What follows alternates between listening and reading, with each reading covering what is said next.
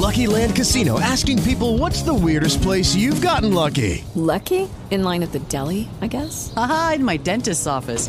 More than once, actually. Do I have to say? Yes, you do. In the car before my kids' PTA meeting. Really? Yes. Excuse me, what's the weirdest place you've gotten lucky? I never win and tell. Well, there you have it. You can get lucky anywhere, playing at LuckyLandSlots.com. Play for free right now. Are you feeling lucky? No purchase necessary. Void where prohibited by law. 18 plus. Terms and conditions apply. See website for details. Hey guys, it is Ryan. I'm not sure if you know this about me, but I'm a bit of a fun fanatic when I can. I like to work, but I like fun too. It's a thing. And now the truth is out there. I can tell you about my favorite place to have fun. Chumba Casino. They have hundreds of social casino style games to choose from with new games released each week. You can play for free anytime, anywhere. And each day brings a new chance to collect daily bonuses. So join me in the fun. Sign up now at ChumbaCasino.com. No purchase necessary. VGW. Void where prohibited by law. See terms and conditions. 18 plus. Love this podcast? Support this show through the Acast supporter feature. It's up to you how much you give, and there's no regular commitment. Just click the link in the show description to support now. I'm Louise McSharry of Catch Up with Louise McSharry. I could not be more thrilled to be telling you about the return of The White Lotus. It's streaming now with a Now Entertainment membership. I loved everything about the first series of the show, from the cast to the music, and it is just the perfect blend of mystery, comedy and drama. In my opinion, the finale of the last series was nothing short of a masterpiece, and now in season 2 they're bringing us to Italy. Jennifer Coolidge is back, and thank God for that, and this time she's joined by a new cast of characters. If you missed season 1, I can't encourage you enough to catch up. You won't regret it. It's streaming now with a Now Entertainment membership, and you can stream the new season of the Emmy Award winning The White Lotus weekly on Now.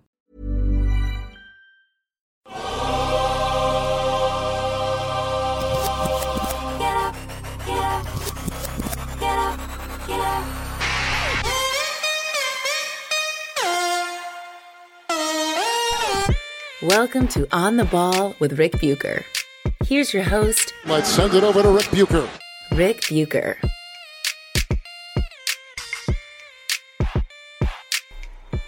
This is On the Ball on the United WeCast Network, and I am Rick Bucher. You can see me on FS1, hear me on Fox Sports Radio, and you can read me by ordering the memoir of Brian Grant and his battle with young onset Parkinson's called Rebound. If you know someone with Parkinson's, or you know nothing about Parkinson's, you will want to read Brian's story. Order your copy on Amazon, or visit your favorite brick-and-mortar bookstore to grab one. Are you a Kindle reader? Audiobook listener? We've got those versions as well. Support Brian's foundation, which supports those afflicted with Parkinson's, and pick up your copy today. You can also follow me on both Twitter and Instagram at Rick Bucher. I'm a lot of places, but there's only one place you can hear me talking about story angles and perspectives that you are not likely to find anywhere else, primarily but not exclusively involving the NBA, and that is here. Before I get into the Nets upsetting the Bucks, and yes, I am defining it as an upset, their Game 5 win to take a 3-2 series lead and arguably assure themselves a trip to the Eastern Conference Finals, I wanted to lay out what I can offer in regard to the piece in The Athletic, or by The Athletic, on the relationship between Luka Doncic and the Dallas Mavericks. For those not aware, The Athletic wrote a piece that suggests there is tension between Doncic, their young franchise star, and members of the front office, specifically a former high-stakes gambler and analytics wizard, Haralabos Voulgaris, who now works for the Mavericks as Director of Quantitative Research and Development. It suggests that Voulgaris has an outsized role in personnel decisions that has prompted resentment and discord within the organization, including with Doncic. The piece doesn't do much more than that. It contains a variety of little nuggets, but there's no big overall conclusion. The fact that Voulgaris' contract is up this summer, and there's no indication yet if the Mavs will extend him, and usually contract extensions in the NBA are worked out well in advance, and that Doncic has indicated he plans to sign an extension with Dallas when he's eligible next summer, kills the significance of the reported turmoil. It's interesting, but I don't know how meaningful. Jealousy, turf wars, and griping are part of practically every NBA front office. I just talked to a scout yesterday whose team is still in the playoffs, and he was killing his own team. It's part and parcel with maybe every business, to be honest, but certainly when it comes to the NBA. It's a high-pressure, high-reward business. That the piece acknowledges Doncic intends to sign his max salary contract with the Mavs, but then speculates that unless the team does a better job of putting talent around him, he could look to go elsewhere, also feels like an attempt to make this story bigger than it actually is, at least at the moment.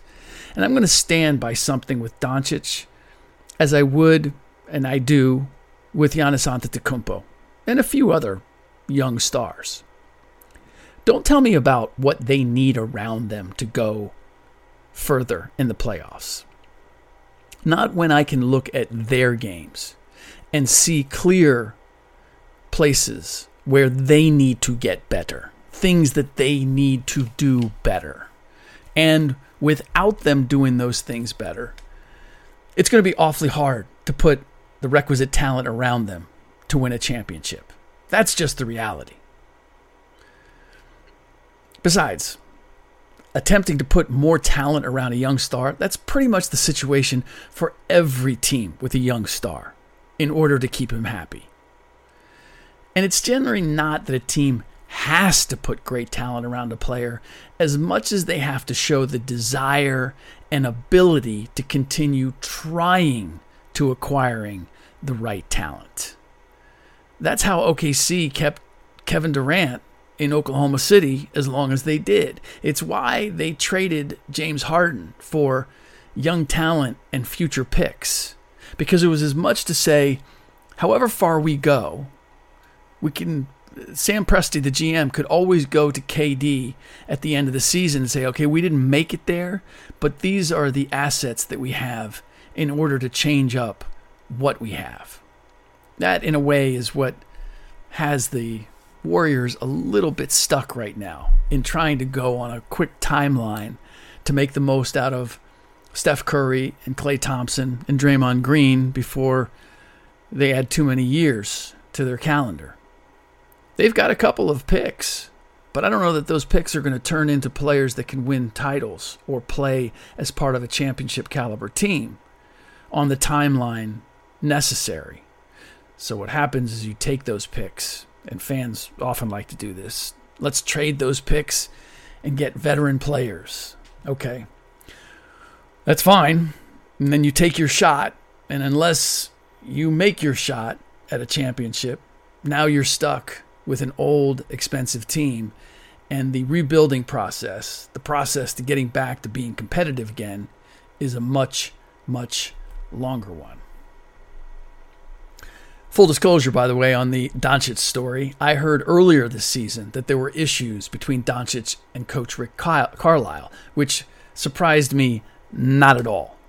Both men like to run the show. Both are supremely confident in their ability to do so successfully. I might have even mentioned it on this podcast.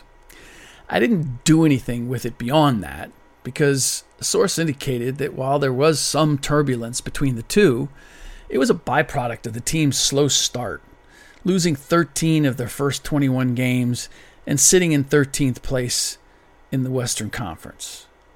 This, in a year they were considered a dark horse to be a title contender, and Doncic was considered the preseason favorite to be MVP.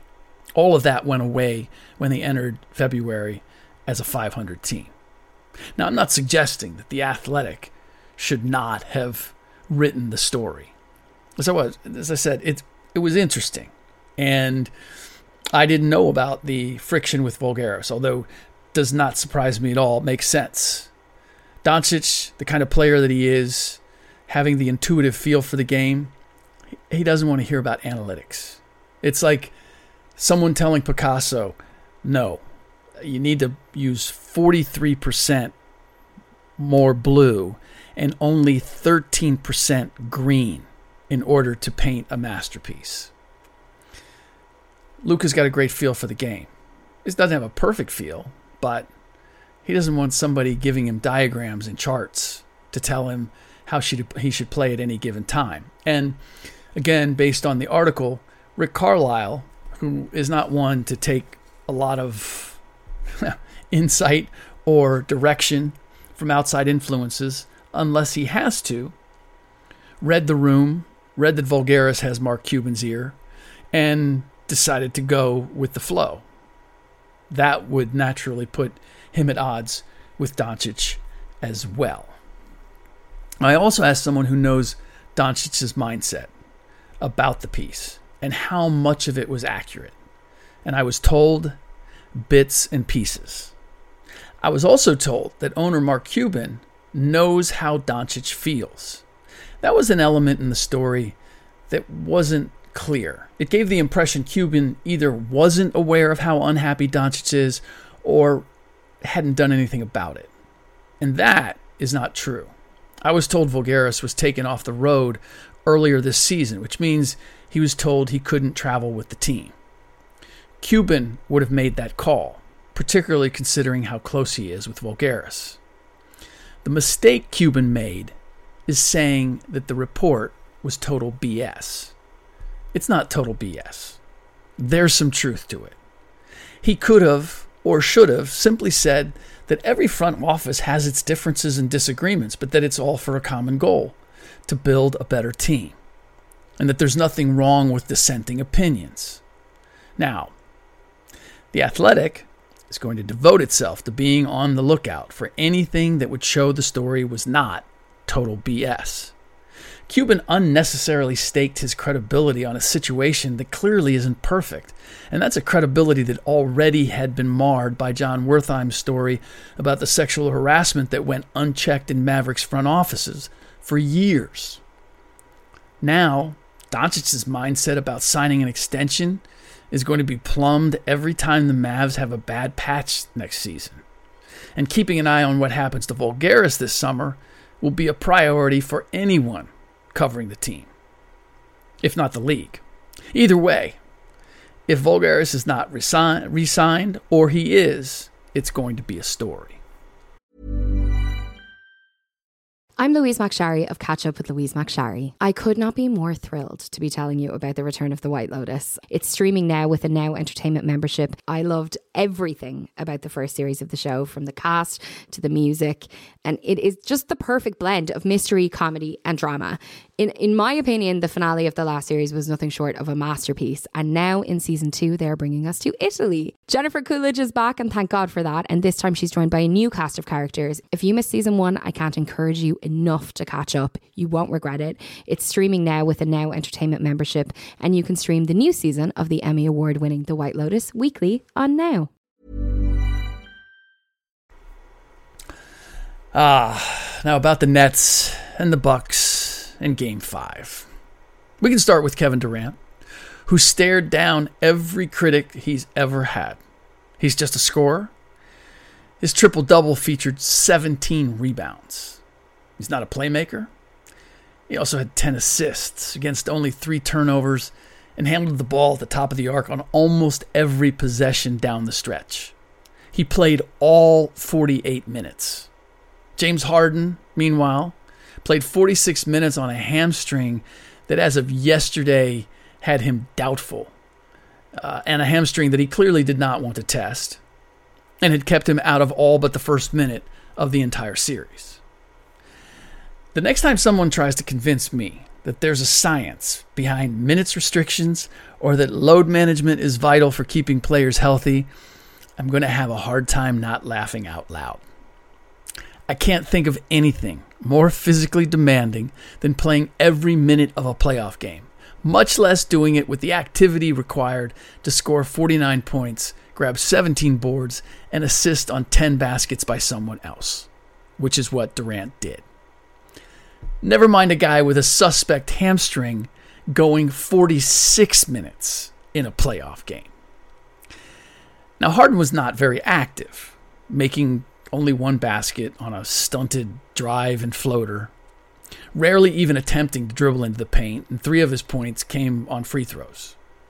He was credited with 8 assists, half of them courtesy of makes by Durant, and 6 rebounds, but that's about what anyone would get if they were on the floor for 46 minutes. The ball is going to bounce your way here and there. I just don't remember him skying or even leaping for a particular rebound. But all of this makes my point. Minutes are not created equal. How hard a player plays can determine a lot, if not everything.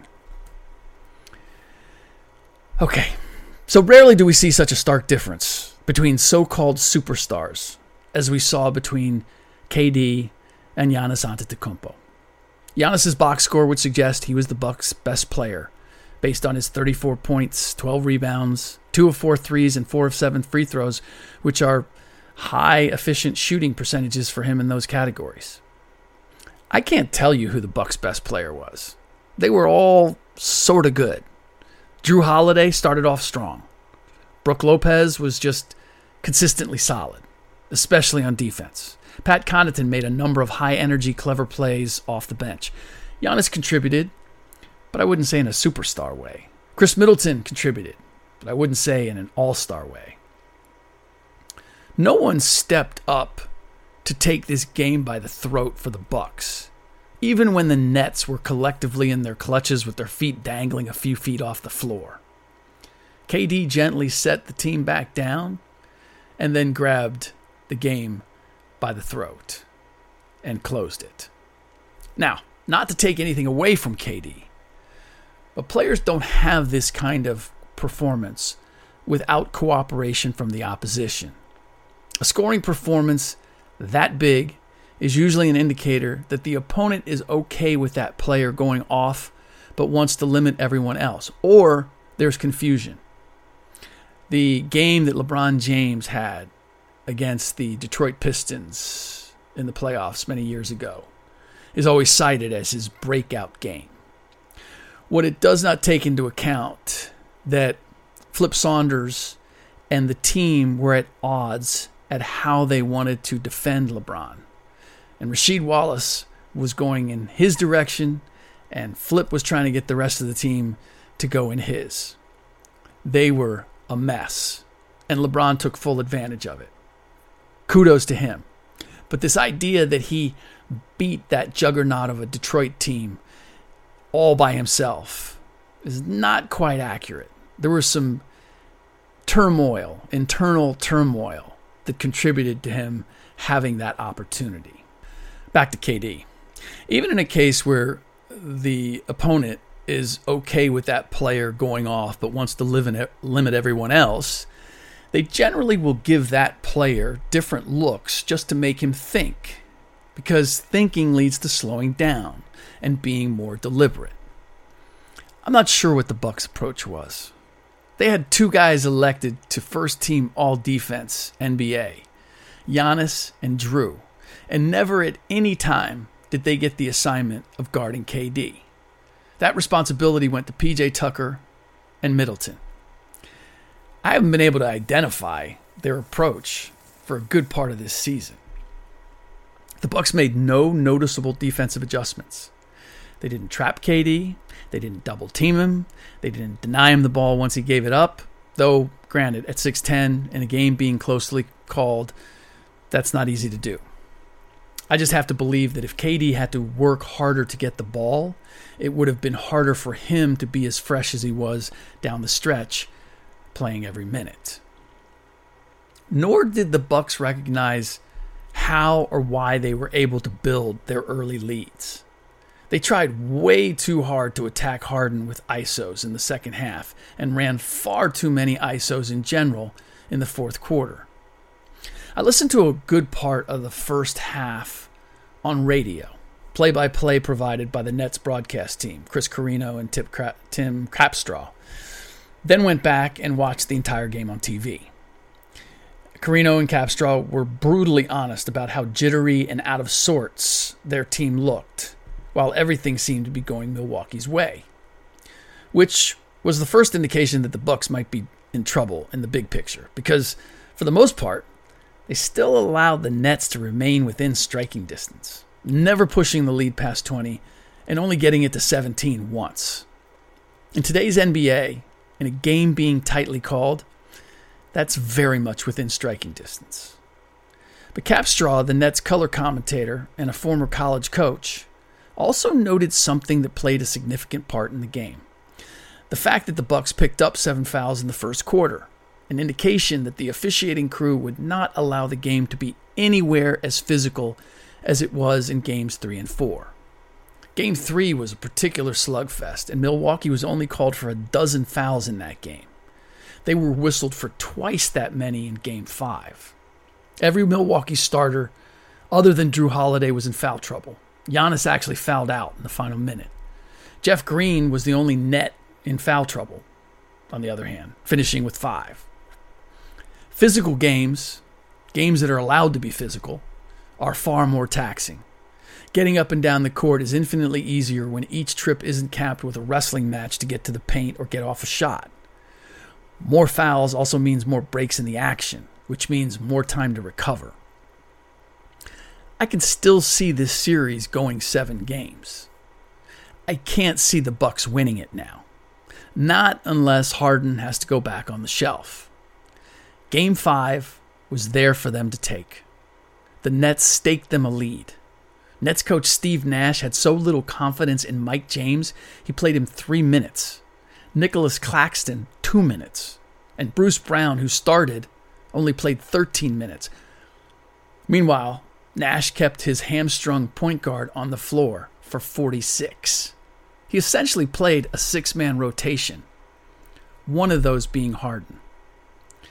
If the Bucks can't manage to win in Brooklyn under those conditions, it's hard to imagine them ever winning there in this series. All right, that does it for this episode of On the Ball on the United WeCast Network.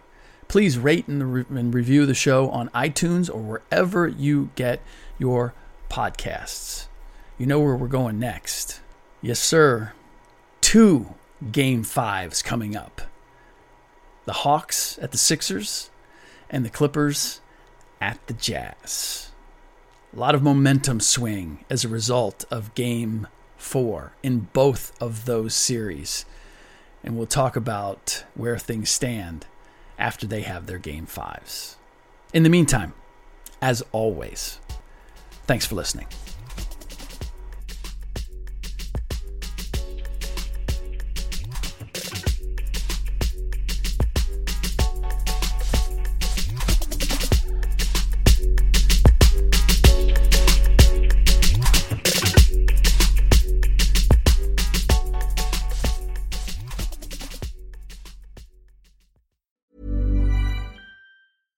I'm Louise McSharry of Catch Up with Louise McSharry. I could not be more thrilled to be telling you about the return of The White Lotus. It's streaming now with a Now Entertainment membership. I loved everything about the first series of the show, from the cast to the music, and it is just the perfect blend of mystery, comedy and drama.